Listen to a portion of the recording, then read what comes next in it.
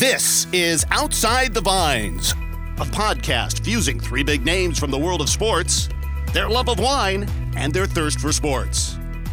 All right, let's get to it. Here are your hosts of Outside the Vines, Ted Robinson, Glenn Parker, and Ashley Adamson. Well, here is Rich Aureli, a 15-year Major League shortstop.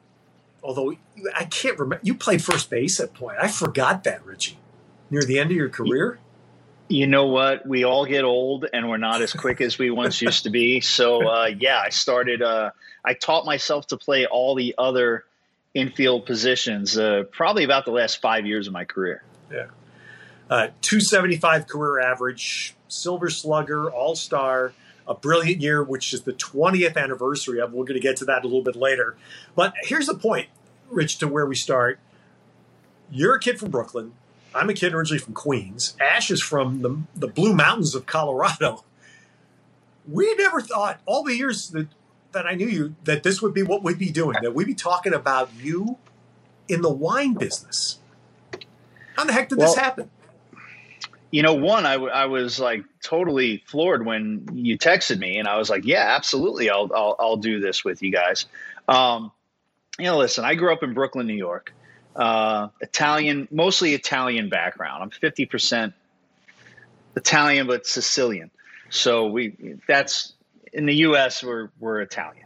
So, and I grew up in an Italian neighborhood. And when my mom and dad, we were like lower middle class. They both worked, and I was basically kind of raised by my next door neighbor as my babysitter when I was young. And she was straight off the boat from Naples. So my upbringing in Brooklyn, in her basement, a lot of it entailed, just like homemade Sunday tomato sauce for like the whole year, homemade pasta, everything was homemade. And then they also did like homemade like jug wine in the basement. And granted, I never tried it when I was that age, but I had a background in like knowing what it was. And then, you fast forward to having a career 11 out of 15 years with the Giants in San Francisco, and just being able to have the access to so many restaurants and so many wine lists in that city, and being so close to wine country in Napa, Sonoma. Pretty early on in my career, I took a liking to red wine.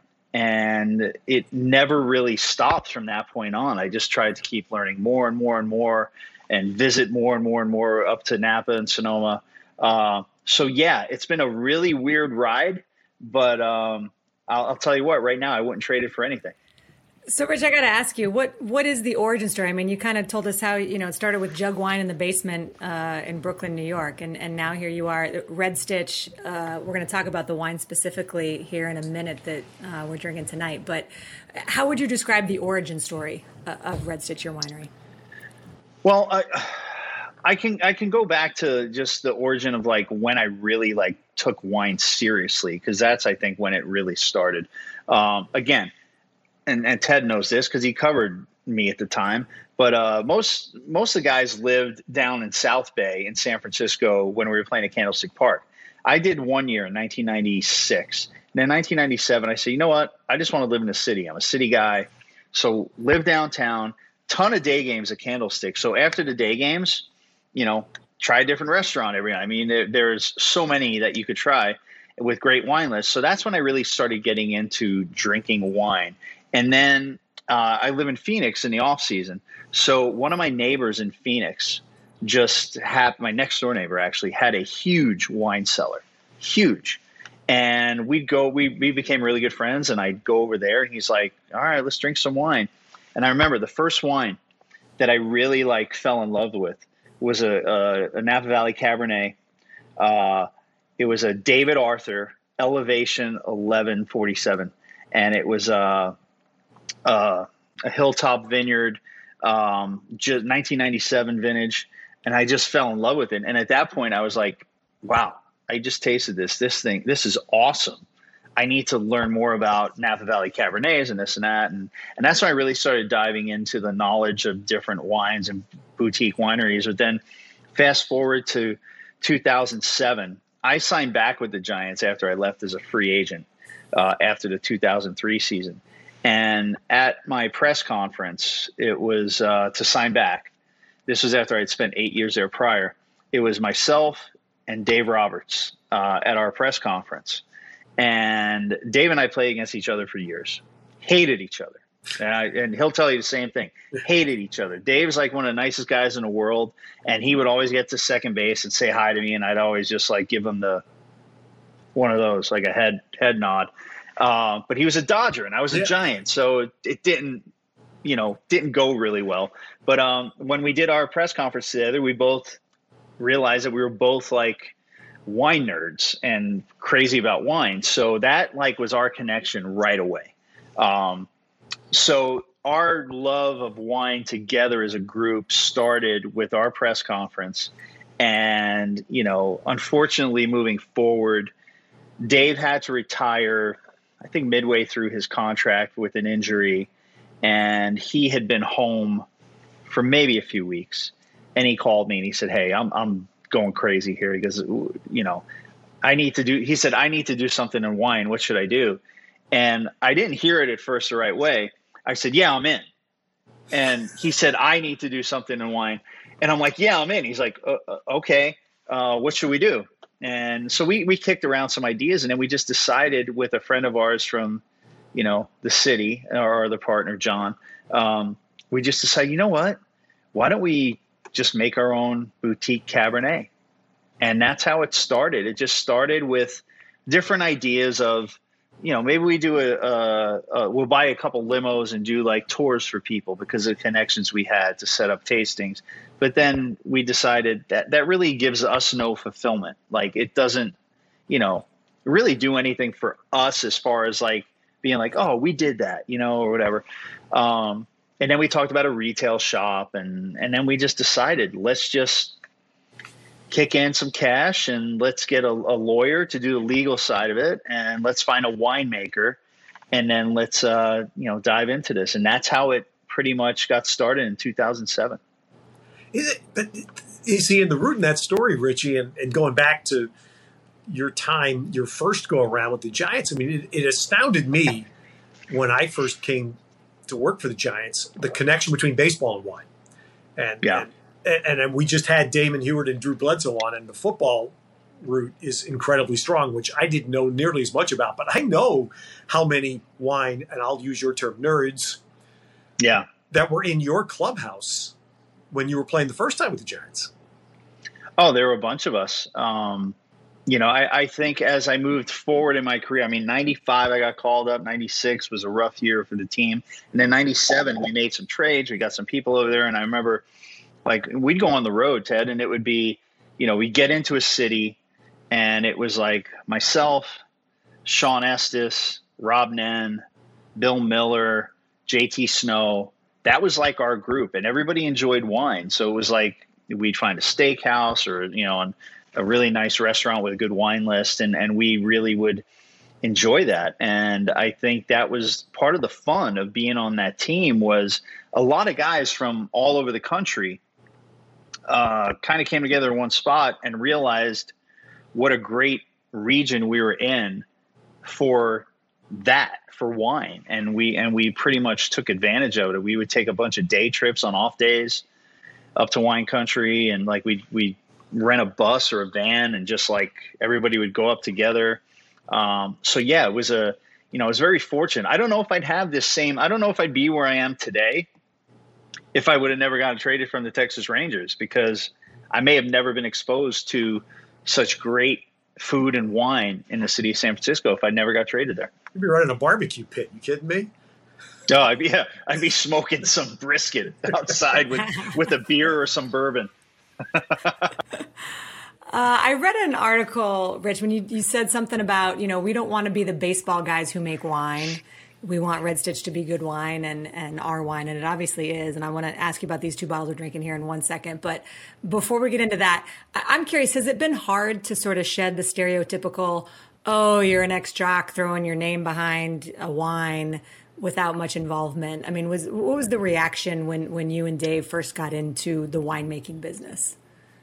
Well, it was actually a conversation that we had like before we actually had our our label name or a brand name or release, like we actually had this conversation, and it went exactly that way. We're like, listen, there's so many athletes that have a brand and a label, and we don't want to be, and listen, Dave had one in his career, had one of the most memorable moments in baseball history by stealing second base against the Yankees in the ALCS, which was an unbelievable moment. I was a decent player. I'm not a Hall of Fame player, but I had a decent career. So it's not like our names are up there with some of these athletes who have labels. But we didn't want to leverage it. There are pros and cons. You can leverage what you did, but at the same point, you don't want to leverage it too much. So we knew we had to really produce a great product year in, year out until we proved ourselves. So that's what we said. Like, we don't want to be the baseball guys that make wine. We want to be vintners that also played baseball in the past. And I think after about 4 or 5 years with our Cabernet, I think we kind of shed that a little bit, where, of course, we still have fans of baseball, whether it be now the Dodgers or the Giants or just baseball fans in general, that purchase our wine. But I think now we're getting into the area of, enophiles, people that love wine are buying our wine that we don't even know. And we're getting emails from them saying, oh, what a great product you guys have. Thank you for doing this. And so I think now, this is 14 years later after the inception of Red Stitch. I think we've gotten to that point. And I think a key component of how we've been able to stay there is the fact that we've grown really slowly. And it's we've done that on purpose, in a sense of, we could throw whatever many dollars to increase production to this, that, blah, blah, blah. But we're really happy with the small increases we do every year to our vintages and different varietals, where we feel really comfortable with the place we're in right now. And I think we've really, I don't want to say shed that stigma, because I don't know if we ever really had it. It helped us a lot in the beginning, I'm not going to lie. But I think moving forward now, we've gotten to a point where I think people respect the product that we put out, and they always know we're going to put out a product that is going to be, received very well by them. And, and again, it's a weird industry, because we've also tried to stay competitively priced. And that's hard to do with the wine industry, with labor and grape costs and everything like that. But we try and do the best we can. And so that's what you were asking about, that article you read. I mean, that's what I'm saying. Like, we don't want to be the wine guys that make wine. We want to be vintners and those guys were pretty good ball players. Yeah. How big, what's the production right now, Richie? On an average year, between Chardonnay, Pinot Noir, and Cabernet, anywhere between 1,750 cases and 2,000 cases. Unfortunately, in 2020, because of the fires, we lost all of our Pinot Noir production because of smoke damage to the grapes. So we will not have a 2020 vintage for Pinot Noir. We did get Chardonnay in. We did get Cabernet in. But normally it's right in that range of 1,750 to 2,000. Yeah. How many could you sell? If you made unlimited, how much could you sell? Oh, I've never even gone down that path, because we always sell what we get and what we make. So we always, I think the biggest increase we ever had production wise was when we added a Pinot Noir and a Chardonnay. I think that was in 2012 or in 13. And then the production, we doubled our production because we added another varietal. We added another Pinot Noir, single vineyard. But we separate the releases. The Cab's always in September, and the Chard and the Pinot are always in late February, early March. So we try and space it out where we maximize our selling power to our direct-to-consumer base. Well, now that our producer Adam Gordon knows about your Pinot Noir, I don't think you ever have to worry about. Thanks, Adam. You can make any number of cases of Pinot Noir, and it's going to sell out. So let's talk about this. You sent us phenomenal Pinot Sobranias Vineyard, 2018. It is Santa Lucia Highlands. You said there's a good story behind this Pinot, so lay it on us.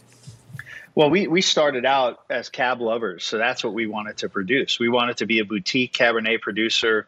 Our first 4 years of Cabernet were just 150 cases.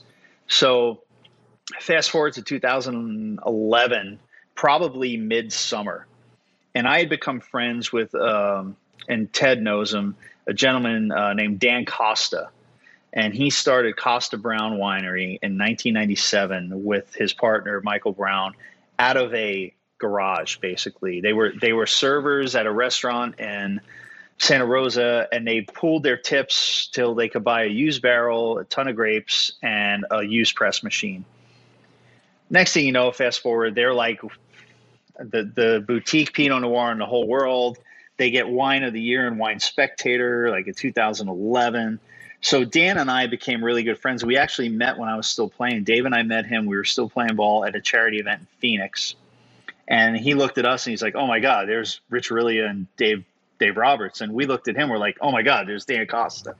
So Dan's become a really good friend. So that summer in 2011, Dan and I had been friends for a while, and I get a cell phone call from him. He's like, hey, what are you doing? I'm like, nothing, just hanging out. And he's like, hey, I'm in a pickup truck down in Santa Lucia Highlands.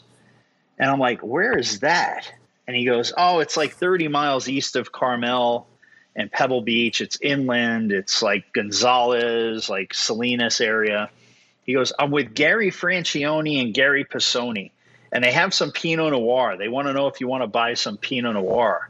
And I'm like, can I call you back in 10 minutes? Let me call my partners and see what they say. And I called John and I called Dave, and they were like, yeah, we know those names, Pisoni and Francione. They're two of the best grape growers in California.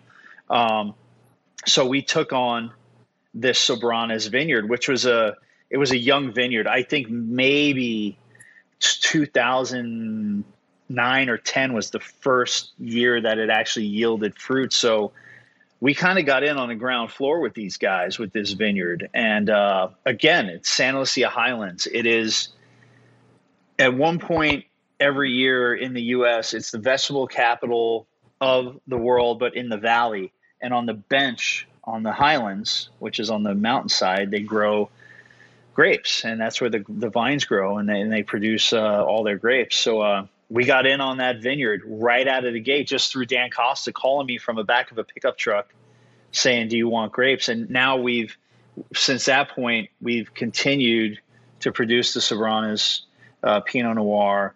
We did a Sierra Mar Pinot Noir, which was another vineyard of theirs, 3 miles down the road, but a higher elevation.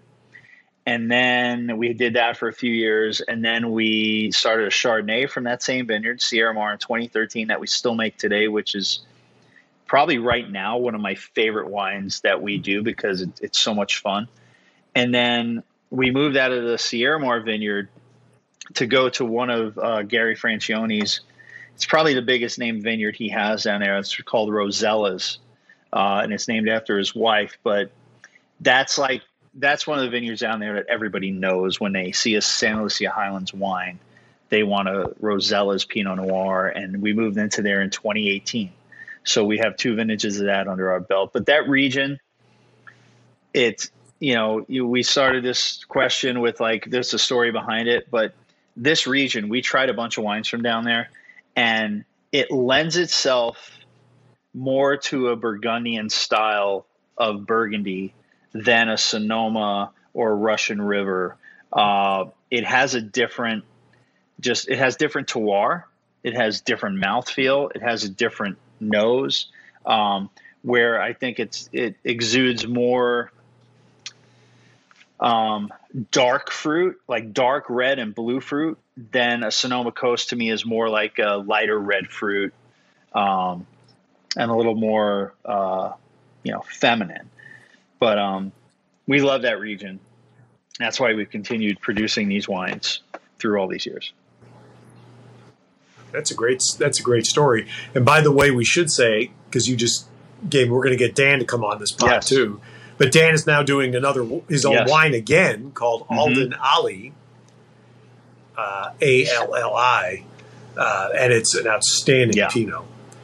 And he sold Costa Brown to Duckhorn. I think was the latest one. They've sold it like 3 times. Duckhorn. They've done pretty well. They've done pretty well for themselves. Yeah. So is Pinot, and I'm glad Ash brought it up because it's perfect. Is Pinot really taking root in California now? I think so. I think, I'll say this, Napa Cab, there's always going to be a market for Napa Cab.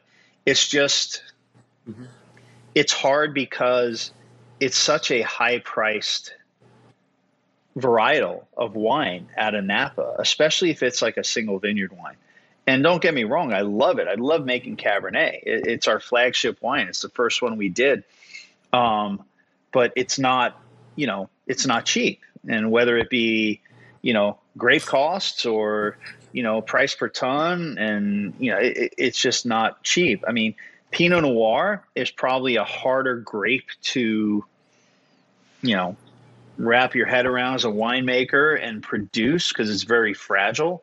But if it's grown in the right region and you have the right winemaker and the right terroir, it really is a more approachable red wine to drink than a Cabernet. I mean, a Cabernet sometimes it's hard to sit down with 2 people and just drink Cabernet and down a whole bottle of it. You know what I mean? Like I personally don't have that problem, but I imagine that some people do. So I don't either, but I'm just saying this. I have empathy for the average wine drinker. Yeah. But but Actually, I'm glad you said but that. But Pinot Noir is, it's an easier drinking wine, and it's a little more on the feminine side. And I think that's why I think for our portfolio that we have the Napa Cab, we have the 2 Pinot Noirs from Santa Lucia. We actually added a Sonoma Coast Pinot Noir in 18 also, just to like kind of change it up a little bit. And the Chardonnay, I think we're poised in a good position to like do wine dinners. That's why we did Chardonnay, like, so we can do a rounded out wine dinner of 4 or 5 courses. So, but it's an exciting industry. I know there's a lot of turmoil going on right now with fires and grape costs and labor stuff, but I still really, really enjoy it, and it's giving me the opportunity to meet some great people and do some really great philanthropic work. Yeah, man, the Pinot, and for anybody who's watching, if you're watching us, you obviously love wine. I'm a huge Pinot drinker, so I got 2 bottles of your Sobranos. This is when I was telling Adam Gordon that we should get Richie on the show. I sent 1 bottle up to Adam, and I think, what did he order, 6 cases or something? He fell in love with it. Well, he's a shareholder. Well, I'll now. tell you what, that Sobranos vineyard is probably, because here's the difference. Our Cabernet is not a single vineyard Cabernet. So our Cab program is totally different from the other 2 programs with Chardonnay and Pinot Noir. The Cabernet is a program where we have a choice every year of picking from our winemakers vineyard management company, picking grapes from different vineyards pretty much every year and picking the best of the best and seeing what we like. So it's not estate. It's not, single vineyard. It's a blend. But we always seem to roll within the same vineyard for the majority of that blend. The Pinot Noir and the Chardonnay, they're all single vineyards. So you get what you get. I mean, we have the same blocks in the rows every year. But the Sobranos for us has been the most consistent wine that we've made from 2011 through 2018 or 19, which is the current release. It's been the most consistent where as a group, you could put that bottle with 10 other bottles in front of us and we'll taste it. We know that that's our Sobranos because it's been that consistent over the years with its body, with its color, with its nose and its flavor profile that there's no doubt in our minds of what our Sobranos is. And that's why we've continued to move with this vineyard, and we've had great acclaim from this. We've had really nice scores from it, and our DTC customer base seems to love it. So this is where Ashley comes in, because Ashley is our expert wine consumer. So is that, Ash, do you have Pinot? Is that what you have in yours? So I'm doing the Pinot and the Cabernet, but I will say both. I'm a Cabernet. If I could drink one thing the rest of my life, it would be probably a Napa Cab. So I want to ask you about this Cabernet that we're drinking here, because it's the 20. You're going to make me open it, aren't you? Look. Yeah. You're going to make me open it right now so I can taste it with you. Yeah. Do it for the show. Do it for the show. I got you. Yeah, it's okay. It won't go to waste. While you're opening that, though, I got to ask you, because that was another thing I saw. So it's 97% Cab and then 3% Malbec, and you had talked about, in something I had read about the inclusion of Malbec in your flagship Cabernet, why that was important. So if you could share a little bit of that, I thought that was pretty interesting. So, I mean, you guys are wine guys. You know that, to be considered a full Cabernet or whatever varietal it is, you need to have 75% of that main varietal. So we go back to the story of how this project started with Dave Roberts and my buddy John Mysick and his wife Noelle. So Dave and I were playing. This was 2007, I think. And Dave knew this winemaker, Pinot Noir winemaker from a winery called Sojourn. His name's Eric Bradley, and he makes phenomenal Pinot Noir. I still buy it to this day. Every year I buy it and have it sent to my house. And John knew this same winemaker. So it was weird. Like, I never met John. I knew Dave. Dave never met John, but they knew Eric together. So we started this thing where we would do these blind tastings after a day game at somebody's house or at a restaurant. And the first one we did, so Eric was like the moderator. This winemaker was the moderator of this because he knew Dave and he knew John. And he's like, okay, we're going to do it at the Mysick's house in Noe Valley. And everybody has to bring a Malbec over $50 and a Malbec under $25. And we're going to brown paper bag them and taste them and see what we come up with. So that we go to the Mysick's house. It's the first time we met John and Noelle in 2007. We do this tasting and we had a blast. We all like hit it off like we knew each other forever. So we fast forward to like Dave in 2008 saying, hey, I need to like step away from the game. I need to do something in wine. Me, I stuck my foot in the door and said, yeah, I'm in with you, even though you might not have wanted me. But so then we said, John and Noelle would be a great addition to this group, to our ownership group. And then we started talking about our Malbec tasting. And when we kind of came to terms with the winemaker we were going to use, our winemaker, Rolando Herrera, who Ted, I think from some Niner events in the past, his label's Mi Sueño. He used to run Paul Hobbs's Argentinian Malbec project down in Argentina.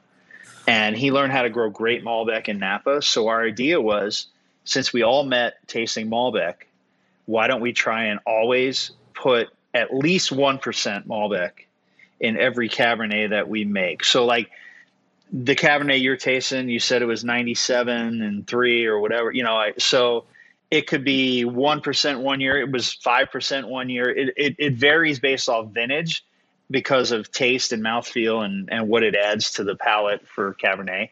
So that's how we ended up adding Malbec to the Cabernet every year. And we've done it since 2007. So we've kept true to that of always adding some Malbec.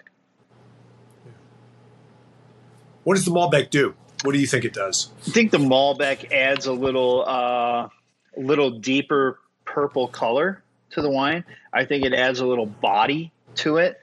It adds a little, I'm trying to describe the flavor profile that it adds a little bit. It gives it a little bite where it may not be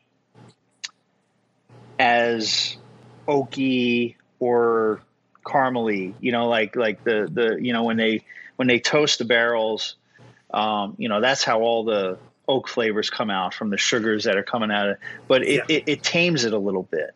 So, and I've always told Rolando with his label, my favorite wine that he makes a single vineyard Malbec.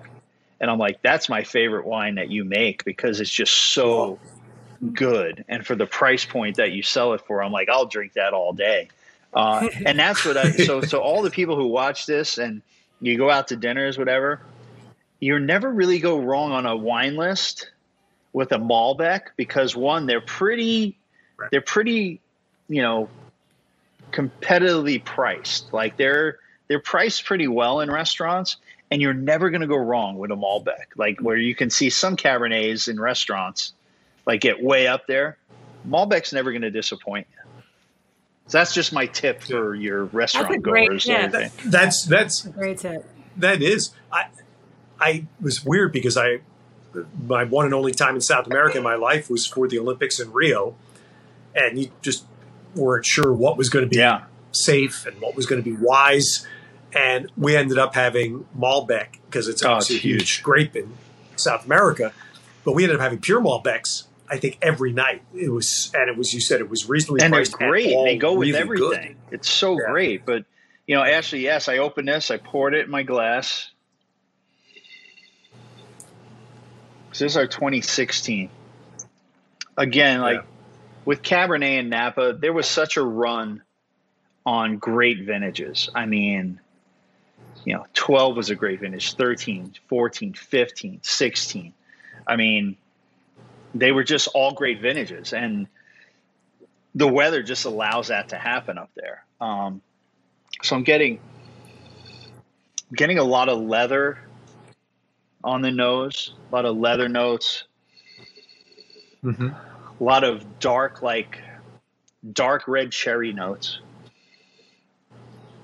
Yeah, it's just. Rich, I gotta ask you, as you're describing this wine, because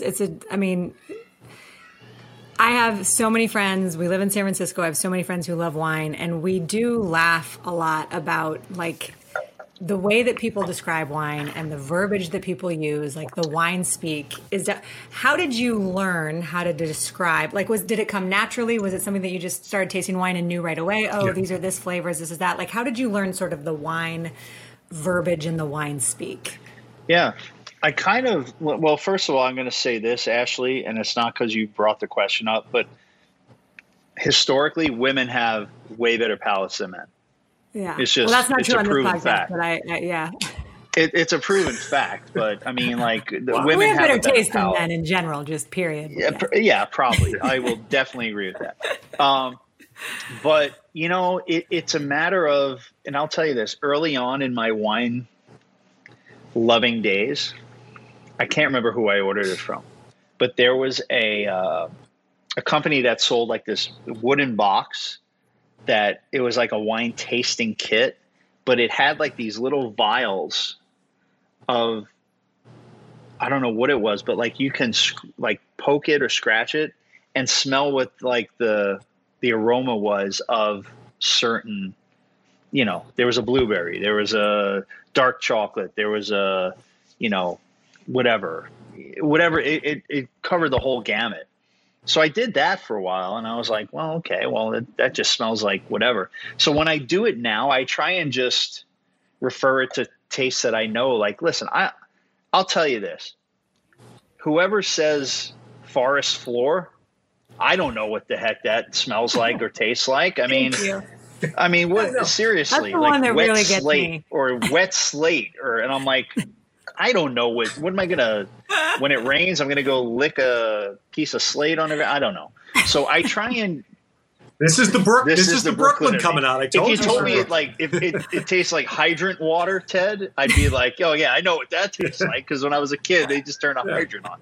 But now it's I try and refer to things that I've tasted before. So there's a certain wine that I love. It's another Napa Cabernet that, to me, every time I've tasted it, every vintage, I get blueberry muffin. It's like blueberry muffin, boom, right on my palate. And I'm like, that's blueberry muffin. Yeah. I know exactly what it is. I know exactly what wine it is. But when I taste our own wine, I mean, we've gotten to a point with our winemaker where Rolando really knows our palate and what we want in a wine. So as we progress from '07 through these years, like we're pretty consistent, I think, with our flavor profile. I mean, this one you get a little licorice on the nose, a little anise, and on the palate, but you get a lot of like dark, blueberry, some tobacco. And this is actually I don't want to say, we've made some pretty big, bold Cabernets that like you can sit down for years. This 16 is pretty approachable right now. It's in a really good place right now where, I'm a foodie too. So like, I know exactly what I would love to cook with this and what I would love to have. Tell us what you would cook with this. I'd love to have a grilled like Cajun ribeye. Boneless or bone-in, it doesn't matter. I also think it would go really good with like a rack of lamb. I have your Sobranos Pinot with me, and that's where I'm going. Butterfly leg of lamb. And that's the funny thing, because like I got these two wines sitting next to each other, and of course you could tell which is Pinot. It's a lighter bodied. I mean, but the Pinot could stand up to lamb, and like a duck, any kind of duck, like a duck confit with the Pinot Noir, would be phenomenal. And it's funny because I did an Instagram live last year with one of our releases from the Sobranas, and Dave and I did it together, which was pretty fun with our customer base or our DTC customers. And our grape grower, Gary Francione, was on watching us. And I said, you know what, Dave? I said, I got to tell you, man. I said, I would love a carne asada taco, like out of a food truck with this Sobranas right now. And I wasn't even off the air. And Gary texted me. He goes, you read my mind. He goes, carne asada taco, blah, blah, blah, blah, blah, with that wine would be fantastic. And so that's another part of the wine industry that I love, is because I love to cook and I'm very creative when I cook and I love to try different things. So I try to pair different foods with our wines, and I really, really like, that's kind of become my hobby, especially when I'm up at the house in Sonoma, because I have my outdoor kitchen there and I could pretty much kind of do whatever I want up there, which is great. Yes. I got to ask you, okay, so Red Stitch, the name, and then also this bottle is very special. Can you walk us through A, the name, and B, for someone who can actually hold a bottle in their hand, what's so awesome about it? Yeah, so the name, when we came up with this idea, we did not sorry, somebody's at my doorbell, ringing my doorbell. That's the case. I don't know if you heard that. Yeah. Might be Adam Gordon. Yeah.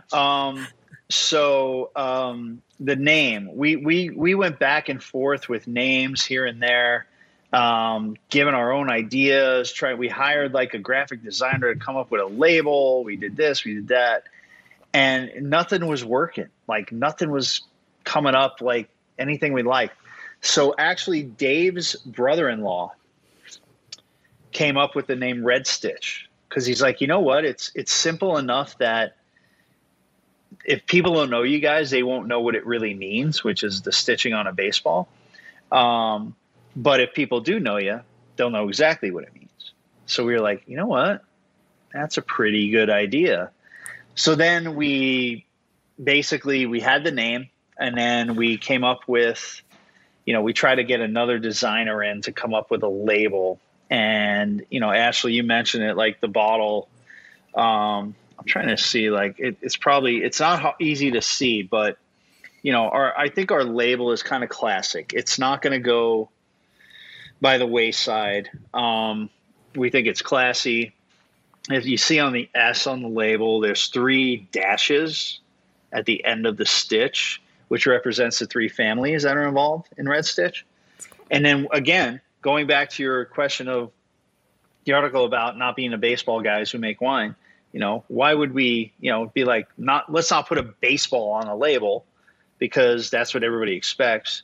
So our little homage to our career and what gave us the opportunity to do this was on our back label. If you hold it up to the light the right way, I don't know if people could see right here. I think they can. There's like a 2-seam, like of a baseball, like right here coming across the label. So if it's held up to the light the right way, you can see it. And I think when we tell people that, yeah, you can feel it too, because it's embossed, so it's raised up, but it's not colored. It's not whatever. But I think that's our little homage to our post or our pre-careers that gave us the opportunity to get into wine and pursue this second career for definitely me. Dave's got a second career going the other way with managing a team. But, it's been fun throughout. We do a ton of stuff with the Dodgers. We do a ton of stuff with the Giants. And when we first started we made large format etched bottles like that we release at Christmas. We don't do it anymore, but in the beginning we would etch the stitches on the back of the bottle. Cool. And that was really kind of cool. But it ended up being too hard to do for the etchers, so we had to drop that. But again, I think we have a nice package, we have a good product, and I think that's all you can really ask for. And you just got to keep producing every year. Here's my great question I love to ask, because you're so proud, as you should be, of your product. Would you ever do a screw top? You know what? I would. And the reason I can't tell you how many really good winemakers answered that question the same way. It's amazing. So here's the reason. And when I first met Dan Costa, my best friend, who actually married me in 2015, and I'm marrying him in June. It wasn't a bet. We just we're that good of friends. We both got, he was ordained whatever, and I got ordained to do it, but that's how good of friends we are. But when I first met Dan, he was like, if you ever put a screw top on a bottle of wine, he goes, we're not friends anymore. He goes, you're this the integrity of the wine and the winemaking process and blah, blah, blah, blah, blah. So then fast forward, and he leaves Costa Brown and he sells Costa Brown. He starts doing his Alden Alley project, and he's, screw capping Chardonnay, he's screw capping Rosé. Yeah. And I asked him, I'm like, what happened? He goes, well, one, it's cheaper, which it is for production. And two, it totally keeps the integrity of wine because no air can get in. With corks, if there's a flaw in the cork, air can get in. And then you get people calling you going, hey, I got a corked bottle. So I would do it. I wouldn't do it with our single vineyard stuff or our cab. I would do it if we decide to do a rosé or a, cab blend or something, something on the lower end, a $40 bottle of cab blend or whatever, or a rosé. I would do it with that. I think even Bordeaux winemakers, Bordeaux will be the last place on earth that does screw top. But I think someday they will have to, because climate change, first of all, the cork is either going to run out or it's going to be so darned expensive it won't make sense anymore. I mean, you're right, because I've watched videos and documentaries on cork trees, and they're not going to last forever, and that's not an easy process. So they will be the last. But you know what? I'm just wrapping my head around about a 2030 Chateau Margaux with a screw top. I'm just trying to get that concept going. Yeah, it's just not gonna float. But it's weird, and I'm still waiting to take my first trip, Ted, to France for wine country in Burgundy and Bordeaux, and I can't wait. I can't wait to do it. Richie, we'll talk. I don't want to. I've already told one story, but I went to Margaux about 5 years ago, and we'll talk offline about it. But it's. I can just tell you this: they have a cooper. Yeah, Chateau Margaux employs a cooper. Wow. He has his workspace. I have a video on my phone of it, and they pay him as a full-time job to make about 50 barrels a year. That's what he can by hand from scratch. He makes 50 oak barrels for them. No one else. Ted, who else in the world has that? Ted, just give NBC a heads up. I can fake talking about tennis to get over there. Look at that forehand. Yeah. You'd be a fantastic tennis. Yeah, I would like to see that. I love it. That's another podcast for another day. That second path. And so before we stop, though, I do it because I touched on this at the beginning. 20 years ago, Rich Aurilia hit 324, he had 206 hits and 37 home runs. And I'm just blown away when I look back on the Baseball Reference site today, and I said, it's 20 years ago. That feels like it was yesterday. But well, I'll tell you, Ted, it didn't really hit me that it was 20 years ago until you said that when we were on. But yeah, I guess it was, and it's such great memories of playing the game, playing with the guys I played with, and you were there the first, I think, 5 years of my career at Candlestick, I think. Yeah, I was there for 2001, so. Yeah, 2000. Yeah. So I forgot the Mirabelli story. Yes, you lost the case of wine. But so here's a memory, very quick. So 9/11 happened, and the Giants were in Houston, and so everybody was stuck. And I remember vividly because on 9/12, the team got to work out in the ballpark in Houston, and everybody, even us knucklehead announcers, had to go because security was keeping everybody together. And I was standing behind the batting cage during batting practice with you and JT Snow, and number 25 was hitting balls off girders in the ballpark. Oh, and it was batting practice, but I don't care. Human beings were not supposed to hit baseballs. And I just remember you two guys just laughed. Yeah. You and JT Snow, great baseball players, laughing out loud at the absurdity of where this guy was hitting balls, which of course was the story of all of 2001. Yeah, he was hitting balls to part of the ballpark that they never imagined balls getting hit to. Barry was just an extreme talent. And the knowledge he had was just amazing. And to play with that guy for, I think all in all, I think I played with him for 9 years. I don't know how many people actually played with him more than I did as a teammate. And I always got along with the guy. He was just amazing to watch. And that 2001 season, granted, again, like I got moved to hit in front of him that year because Dusty Baker, the manager, said, "You're a good fastball hitter. You're the best fastball hitter we have on this team. And I want you in front of Barry because you're going to get a lot of fastballs." And I was like, "Why are you moving me? I had 2 good years, like hitting seventh. Leave me alone." And he's like, "Just go be you. Don't change anything. Just hit second, whatever." And I did it. And it ended up, being the best year of my career. Yeah. Did it help hitting in front of him? Absolutely. But was it just because I hit in front of him? No, I just had one of those years where I had no injuries. I never went 2 games without a hit that season. And to be honest, we went back to back that year. He hit 73, I hit 37. So Ted, I'm going to give Ashley, you too. Here's a trivia question to win some drinks out at a bar whenever the world gets back to normal. Adam, you too. Roger Maris and Mickey Mantle have the most home runs by teammates ever, all time, with 115. Who's second on the list? Yeah. 110. Yeah. Wow.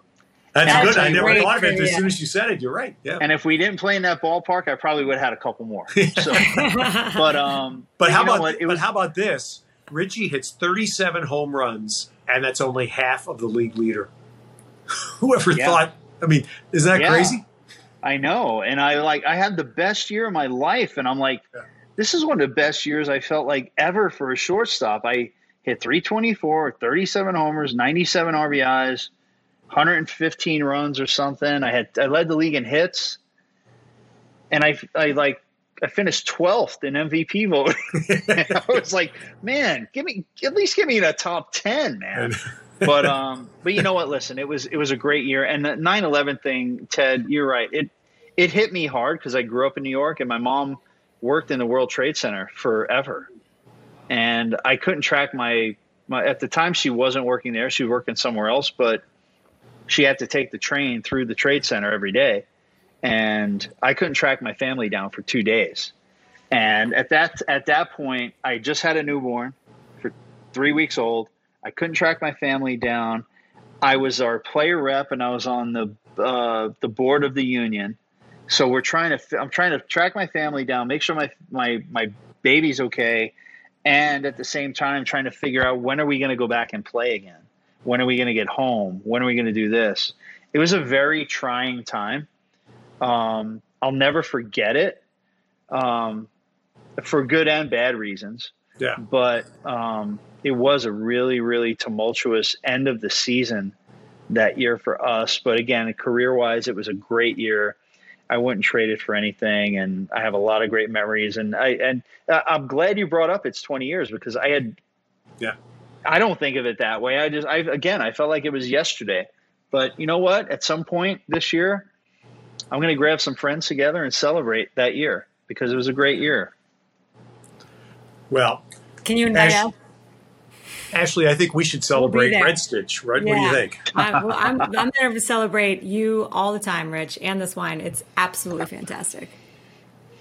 Well, thank you guys. And I really do appreciate the opportunity to be on here with you guys. And I wish you guys the best of luck. And if there's any way I could help you guys in the future moving forward, please do not hesitate to ask.